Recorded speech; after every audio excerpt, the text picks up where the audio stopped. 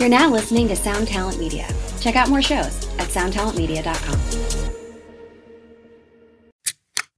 This is the Jabberjaw Podcast Network. Visit jabberjawmedia.com for more shows like this one. Hey there, it's Blasco, and this is A New Level. Welcome to episode 4.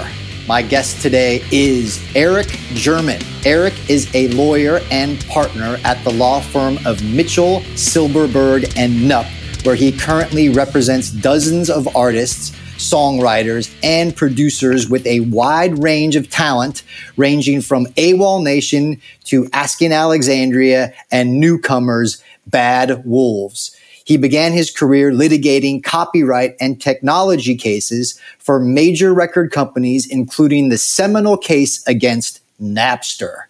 He is a lifelong metalhead, an avid consumer, analyst, and supporter of all things hard rock and heavy metal. He is a longtime friend and colleague, and I am super stoked he took time out of his day to chat with us today. So thanks for that, buddy. Thank you, Blasco. It's really a pleasure to be invited to be here. Yes. So Eric, I'm thinking back. I'm racking my brain.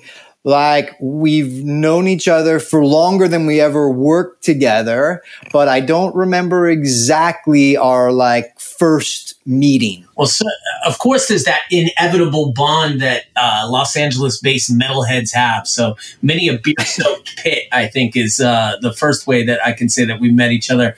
But, we did business together primarily when you were getting into management, dealing with you were dealing with Mercenary Management, and we were setting up some of that business. I also recall you managing In This Moment and dealing with some stuff for them very early on upon the debut of their record. I think through the years then we've worked a little bit on Black Veil Brides at one point. I think we did, of course, you managed the Butcher Babies for a while. And, it just feels like many, many years of lots of good results. Nice. So let's back it up.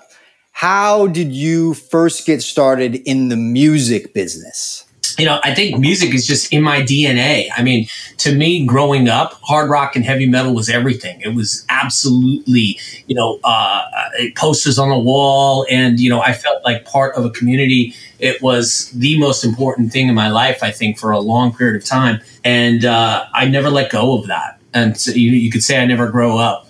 But it's been, to me, I was running, I guess, fanzines and early internet stuff. One of my college buddies sent out an email in the 90s called the Metal Update that at one point had 10 or 12,000 email addresses on the list. And he would digest the news every week and kind of email that around. So I met a whole bunch of people who was doing interviews and reviewing bands, for probably way longer than I probably should have.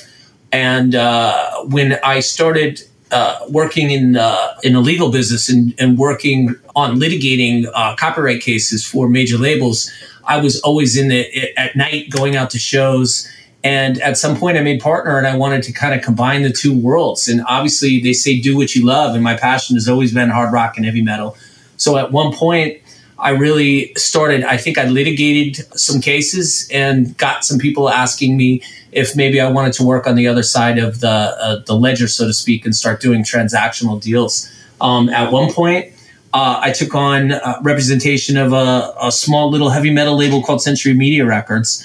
And there was a guy named Oliver Vittoft who I met backstage at a Shadows Fall concert when Shadows Fall was doing really well. And the reason I'm remembering that particularly today is a guy named Jason Bittner, who I jammed with in high school. He just posted on my Facebook wall this week. He's the drummer for Overkill right now.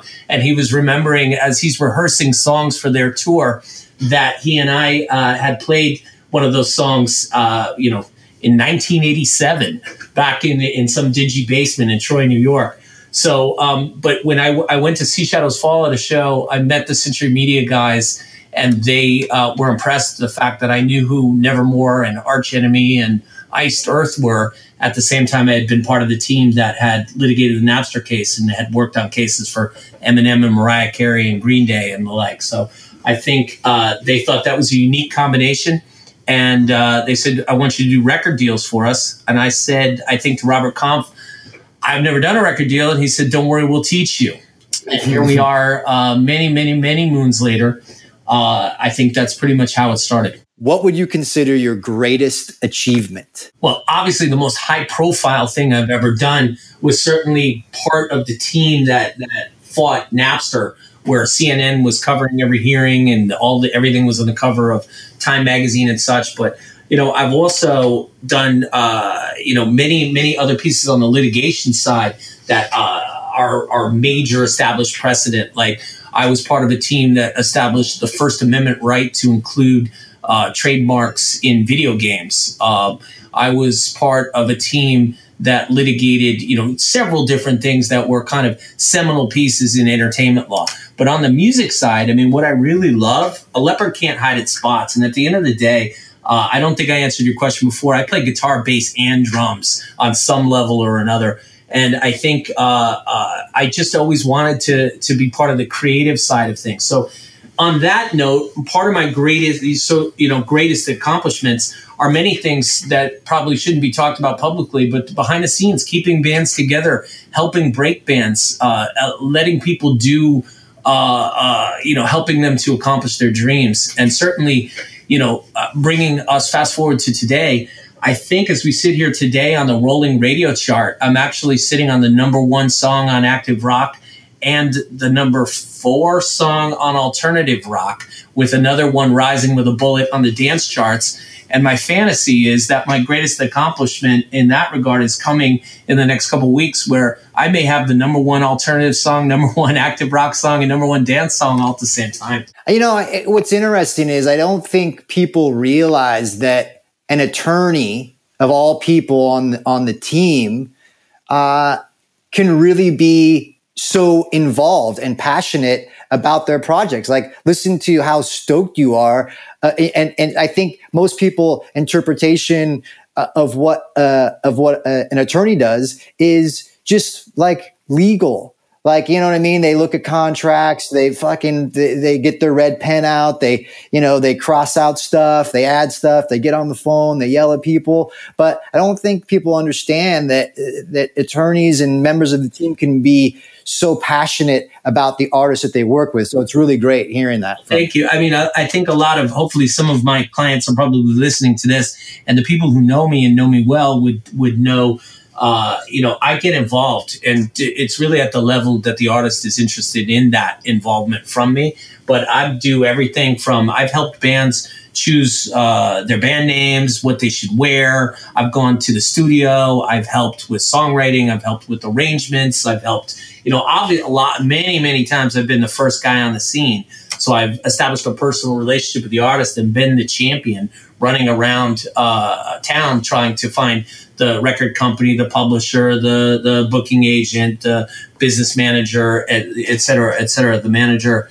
And, I definitely have very often become, very invested in this stuff. I like to believe I understand the business at a level that, I'm sort of a lawyer plus, in the sense like I can assist the management team in that regard, and sometimes even the A&R. What happens if they call you and they go, dude, fucking like Jeff just broke his hand, man. We need you to fill in for guitar.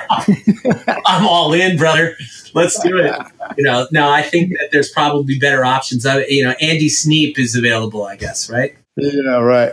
Okay, so look, conversely, how about one misstep that you encountered along the way that you learned from? Well, I think first of all, I have a hard time saying no because I am so passionate. And so I've had to learn to say no because I've taken on many, many projects that didn't go anywhere. And I think I held on to them for too long.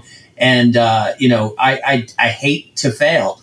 And sometimes it's just not working. And I think successful business practice would tell you, you got to get out. You got to get out of things. You know this, Blasco, from our own dealings. There are things that both of us have had to move away from that weren't working. So, I think part of it is it sounds like, those classic interview questions where they say, what's your worst characteristic? And you say, well, my worst characteristic is I care too much, right? I mean, but that's the truth. I think I care too much, and I think I become too personally invested in things that I don't have complete control. I mean, at the end of the day, I'm not the one on the stage. I'm not the one writing the songs, and I can only do so much. So, putting so much of myself into projects that may or may not work out, and then feeling like because I have a personal relationship with the artist, it's tough to make the business decision to walk away when it may not be the best time for that person. They might really need you. What is your best piece of advice for someone who is working towards a career in the music business? Be passionate and really just insist on doing what you feel, what you believe in your heart. They say, that old phrase that if you do what you love, you never work a day in your life. And I really think that's true. I think you can do anything related to, you can do anything that you want to do if you feel it and you understand it and you understand your client. So, for example, if you're an expert in death metal, then you could be the best accountant, lawyer, manager, internet service provider, I don't know, whatever you do for a living. If you focus on an industry that you love, that it's easy and organic for you to really embrace, and the process of learning everything about it is really authentic and real. It's kind of the flip side of what I just said about caring too much. It's if you do something that you care a lot about, I think you'll wake up one day and realize you've gained a lot of progress and you have a lot of the inside track on people that are really just there to make a dollar and they don't have that passion. I often talk a lot about, in terms of coming from a band, right? Like I often talk a lot about like really niching down what it is, because there's nothing more underwhelming than trying to appeal to everyone, right? And so as you talk, I'm kind of going like, yeah, like look, use Eric as an example. Even though he's an attorney, he's a metalhead attorney. Like Eric you've really niched yourself down to a dude that goes to the office, right? You go to the law office with all the names on the door, and you do your law practice. But as soon as you're out of there, you're in the clubs, you're passionate about the bands you work with, you're supporting the bands, right? Like you're a legal metalhead. There's not many of you. Like I don't know. I don't know any other lawyers that are like you. Sadly, one less this year, Blasco. As you know, our mutual friend, God rest his soul, Ian Friedman, passed away earlier this year, which it means that there's just one less of us out there. I'm literally, as crazy as this sounds, getting on a plane Friday and flying to North Carolina to spend the day at Carolina Rebellion because I have 5 acts on the Saturday at the show. And is that fun? Yeah, it's probably some fun. Is it a long way to go for a rock concert? Absolutely. But, if I can check in and catch the latest tour of 5 different acts on the same day and then get on the plane and be home by noon on Sunday, I'm going to do it. Yeah. I was talking to a manager yesterday, and I was telling him about my weekend, right? Because with Ozzy, we went and we played Welcome to Rockville on Friday, right? And then we went to Fort Lauderdale for the day off on Saturday, and then Sunday we played Fort Rock in Fort Lauderdale. And so on the Saturday, on the day off, what did I do? I went to Fort Rock. Right? I hopped in an Uber. I went to Fort Rock, and he was like, "Why would you do that?" And I was like, because it was where the metal was. It was where the people were. It was where the action was. What else was I going to do on a Saturday? Like sit in my room and, look at fucking whatever, shop on Amazon. It was it was what there was to do. You have to do, and you've been in this for your whole game. I was talking to Diony Sepulveda, who's the manager, as you know, of Asking Alexandria, who's also flying out for the day for Saturday at Carolina Rebellion. And I know that he was saying, it's no big deal, man. I travel so much because I believe people may or may not know Diony's the tour manager for Avenged Sevenfold as well. And he travels so much that he's like, it's just like a bus ride. It's just like the regular commute, to get on a plane for a few hours, throw on your headphones and go to sleep. And then there you are. So if this is what you do, it's what you do. And I love just going to these festivals, looking around, seeing how they set it up, seeing what kind of fans are there, soaking in every bit of sort of anecdotal analytics. I will call it anecdotal analytics of just sitting there, seeing how the bands relate, what the fans are like, what the festival is like, and just taking that all as data that I use to help advise my clients. What is your unique strength? I mean, I think dealing with people. Sometimes I think there are many people can review a contract and tell you that you should ask for, change this royalty rate to another one. And I think that many, but I think what I'm really good at is dealing with people, reading the room, getting a sense of where someone's coming from, and helping to figure out how we can both get what we want. That's, I think I'm pretty good at that. I think also I'm fairly empathetic, and I understand, where people are coming from. I guess that's related to that point. Finally, I do think, as you identified before, there's not too many people. I remember I work for an organization called A2IM, which is an association of independent labels. I remember way back when Roadrunner was independent, sitting with a guy named Doug Keogh and talking about Old King Diamond, Sepultura, and Typo Negative records. And he couldn't believe that the guy that was litigating these high-level copyright cases for major labels could tell the difference between Fatal Portrait and Abigail. And similarly, that's how I got the gig, backstage at that Shadows Fall show so many years ago with Century Media.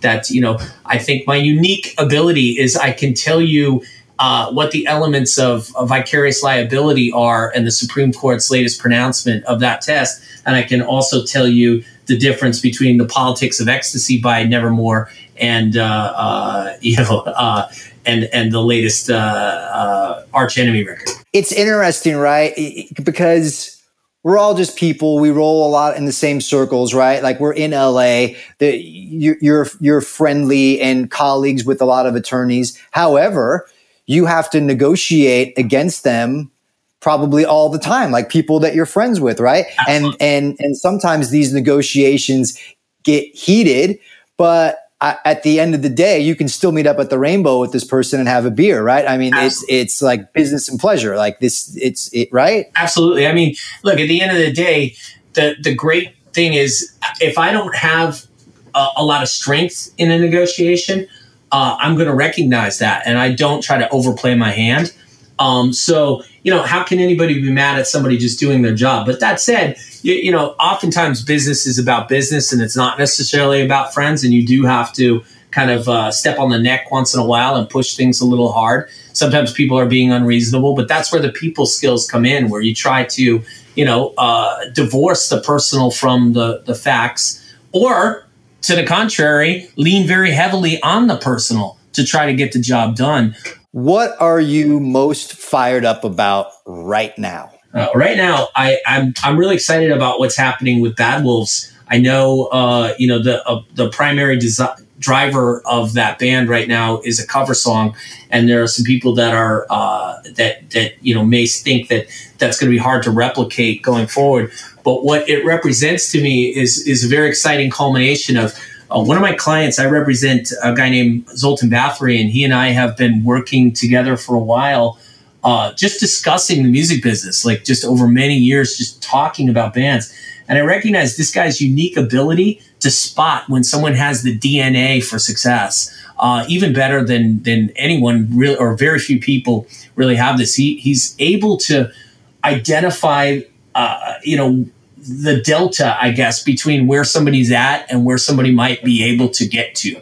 And through many, many conversations, he and I had talked about trying to find opportunities for him to step in and assist with artists. And it was a lot of discussion because it was very difficult to find that artist that he thought was he was going to be able to affect that change, because there's a lot that would go into the analysis. But when we found these guys, and we decided to finally give it a shot, to be sitting here talking to you today and sitting at number one on Active Rock Radio is pretty cool, man. And it gives me hope that we're going to be able to do it again. So that's what I'm most fired up about today. What is your one prediction for the future of the music business? I think it's growth. I think we're all going to make a lot more money. I think it's very funny to say, but I am as bullish on this whole thing as I've been in a long time. I think that we are in a era where streaming is finally, even in metal, accepted as the dominant way that we're going to get paid on the recording side. And I think the growth is going to be exponential. So it's pretty cool. If you take whatever people are making right now and look at what they're going to be making in 5 years, I don't know, is it going to double? Is it going to triple? Is it going to quadruple? But I think it's a really exciting time. So the future of the music business is that I think a lot of the transition is starting to fall into place. And I think it's now going to be a boom time. What qualities do you look for in a new client? I mean, again, that goes back to that thing about, where I was explaining that Zoltan has that unique ability to recognize that DNA. I mean, for me, I'm looking for a great team and a great platform. And this is new, Blasco. This is different than I used to look at it. I'm looking at a group of people that can affect this, right? You've seen many, many artists, be in one position and then make a move to be in another and really accelerate their career. So, no matter how good the music is, sometimes they're not set up to win. Now, why would that be? Is that because of the individual personalities in the band? Is that because of personal problems that hold them back? Is that because they're playing music that's limiting in some respect? Or is that because they don't have the team or the label that can effectuate that? So what I'm looking for now is either great talent and great people that want to and know how to win and want to start a business, Blasco. And that want to start a business that's not a polka business, right? Because there's not really that much market for. So that what I'm looking for people that have a good business sense, that are ambitious about starting a business in a lane that can be commercially successful, and that don't have the baggage that would prevent them from not obtaining that success. And that baggage can come in the form of the personal issues or being tied to agreements that are going to hold them back. So, I hopefully that answers your question. Yeah, I mean, look, a hypothetical, there's a young band listening to this episode. They've just had a record company throw a contract in front of them. Is it something to where they can reach out to you and just be like, look, man, I'm not saying that, we need to get in heavy duty business together, but we just got this contract. We don't know what to do with it. Can you look at it? And if you can, how does that transaction work, right? Like, you know what I mean? Like, you're a big guy, you're a busy dude, you got a lot of clients, right? But like, I have always said that, look, you cannot sign draft one of your contract because you're so excited. You have to have legal look at it. And when I mean legal, I mean music legal, not like an injury attorney, right? So, I'd probably consummate 50 record deals a year, right? And that's because I do get a lot of those phone calls. Hey, can you look at my agreement? The beautiful thing is many of the record companies are willing to pay a legal fee, especially if it's of any significant size, the record deal that you're doing. There's a legal fee that's often baked into the contract. So if I can get paid something that's worthy of my time from the person that's trying to sign them, then yeah, I can get involved, and I'm happy to get those phone calls because those legal fees can be, a lot more money than you think sometimes. It's only then, though, the ones that we were talking before about my unique value proposition and what I do and that sort of level of passion and all of that I bring. That's where I'm looking for people like Zoltan or somebody else that can spot that special DNA. And if I become convinced that there's something truly special, then it's very exciting for me to get involved as a team member for the long haul. And, I'm sitting here looking at a band like Asking Alexandria, and I've been through all the ups and downs with them over many, many years. And believe me, there's been ups and downs. But I'm really excited where they're at. And that's a band that's a long-term relationship. But what you're talking about, a band that maybe is just a band or a good band or a pretty good band, but doesn't have that super special DNA. but they need someone to take a look at a contract, of course I'm available to do that, especially if I can be confident that someone's going to pay me. What would be a new level for you? I mean, a new level is I want to be, this is crazy, but I'd like to be the guy in this business. I would like to really spend the next, year, couple years focusing on trying to really be the hard rock, heavy metal, or just plain music lawyer of my generation. It's, I don't play in the pop world generally. I don't play in the hip hop world generally. And those are obviously the most successful genres right now. But a new level for me would be at least to be a dominant force in the genre that you and I come up in. And, I want to be working with headliner level bands on a long-term basis. Living or dead, who are the members of your ultimate supergroup? Living or dead, who are the members of my ultimate supergroup? Roger Waters, David Gilmour, Nick Mason, Richard Brown. I'm just kidding. I don't know, man. I think that, I was a huge Warrell Dane fan. I've referenced them a couple times here. I think he's one of the most underrated vocalists, but obviously a guy that in many ways had his own demons that got in the way. But I would love the right, metal band with him there. Maybe a Dimebag Darrell on guitar. Let's throw, somebody like Mike Portnoy on drums. And okay. And how about let's switch up the question a little bit. Of all the instruments that you played, guitar, bass, and drums, pick your favorite instrument to play, and what band would you wish that you were in? Oh, my favorite instrument to play is absolutely, the most fun instrument to play is drums, but the most, the depth of palette that you can achieve on guitar is really, really, truly special. What band would I have wanted to have been in? Metallica. As a drummer, right? You go like, oh man, playing drums is so fun.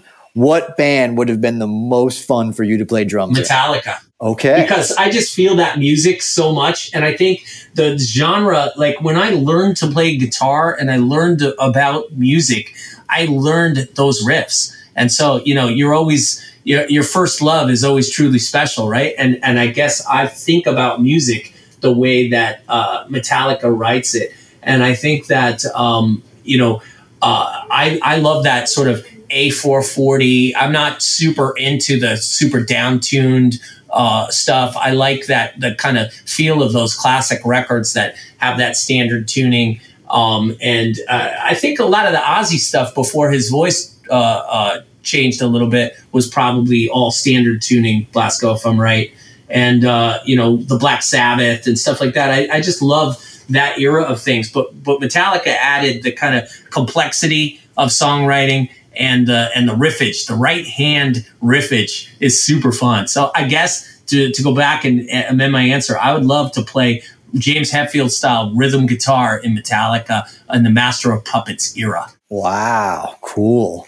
Well, dude, thanks for taking the time. I know you're a busy guy, and I sincerely appreciate you taking the time. So if someone wanted to reach out to you, if someone wants to follow you on social media, where can anybody do that? So I active on Facebook, which shows my age. I'm EJ German.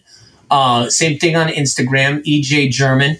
And same thing on Twitter, EJ German. My law firm website is msk.com. That's www.m as in Mary, S as in Sam, K as in kittycat.com. And my email address is on that website. It's EJG, my initials, at msk.com. Awesome, man. Thanks again. Thank you. A New Level podcast is brought to you by Musicians Institute. Headphones provided by Monster Products. Editing and music by Blake Bunzel. Logo design by Mango Beard. I produced this show with my managemental co-host from the other coast, Mr. Mike Mowry for Jabberjaw Media. Email me questions or comments at askblasco@gmail.com. Thanks for listening.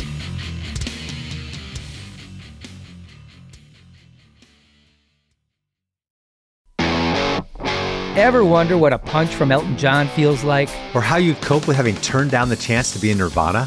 Or what signal Keith Richards gives when he wants you to get the hell out of his hotel room? Fans of Too Much Effing Perspective don't have to wonder, because they've heard these exact stories and a jillion others on our podcast. I'm Alex Hoffman, former tour manager for Radiohead. And I'm musician and comedy writer Alan Keller. On the TMEP show, we get guests like Nancy Wilson from Heart, Jeremiah Freites from the Lumineers, and Modern Family's Julie Bowen to tell us things they may have only shared with their therapist, clergy, or a TMZ stringer. So join us on Too Much Effing Perspective. That's EFFING Perspective. The only podcast you crank up to 11. One Hit Thunder is a podcast where we both celebrate and have a good laugh about bands and artists that had just one hit that we all know. Each week, we're joined by a guest from the world of music or comedy to learn more than you ever thought you would about some songs that you can't forget. And we decide if they brought the One Hit Thunder or were nothing more than a one-hit blunder. Look, if you listen to the show, you're probably going to laugh, and I guarantee you're going to crush next time the bar has music trivia. Tag Team, Jane Child, Meredith Brooks, Looking Glass, Sean Mullins, Eiffel 65, EMF, Crash Test Dummies, Crazy Town, Chumbawamba. We have hundreds of episodes in our back catalog and a new episode each week, so pass the Dutchie, make sure you're connected, and subscribe to One Hit Thunder wherever you get your pods. This is the Jabberjaw Podcast Network.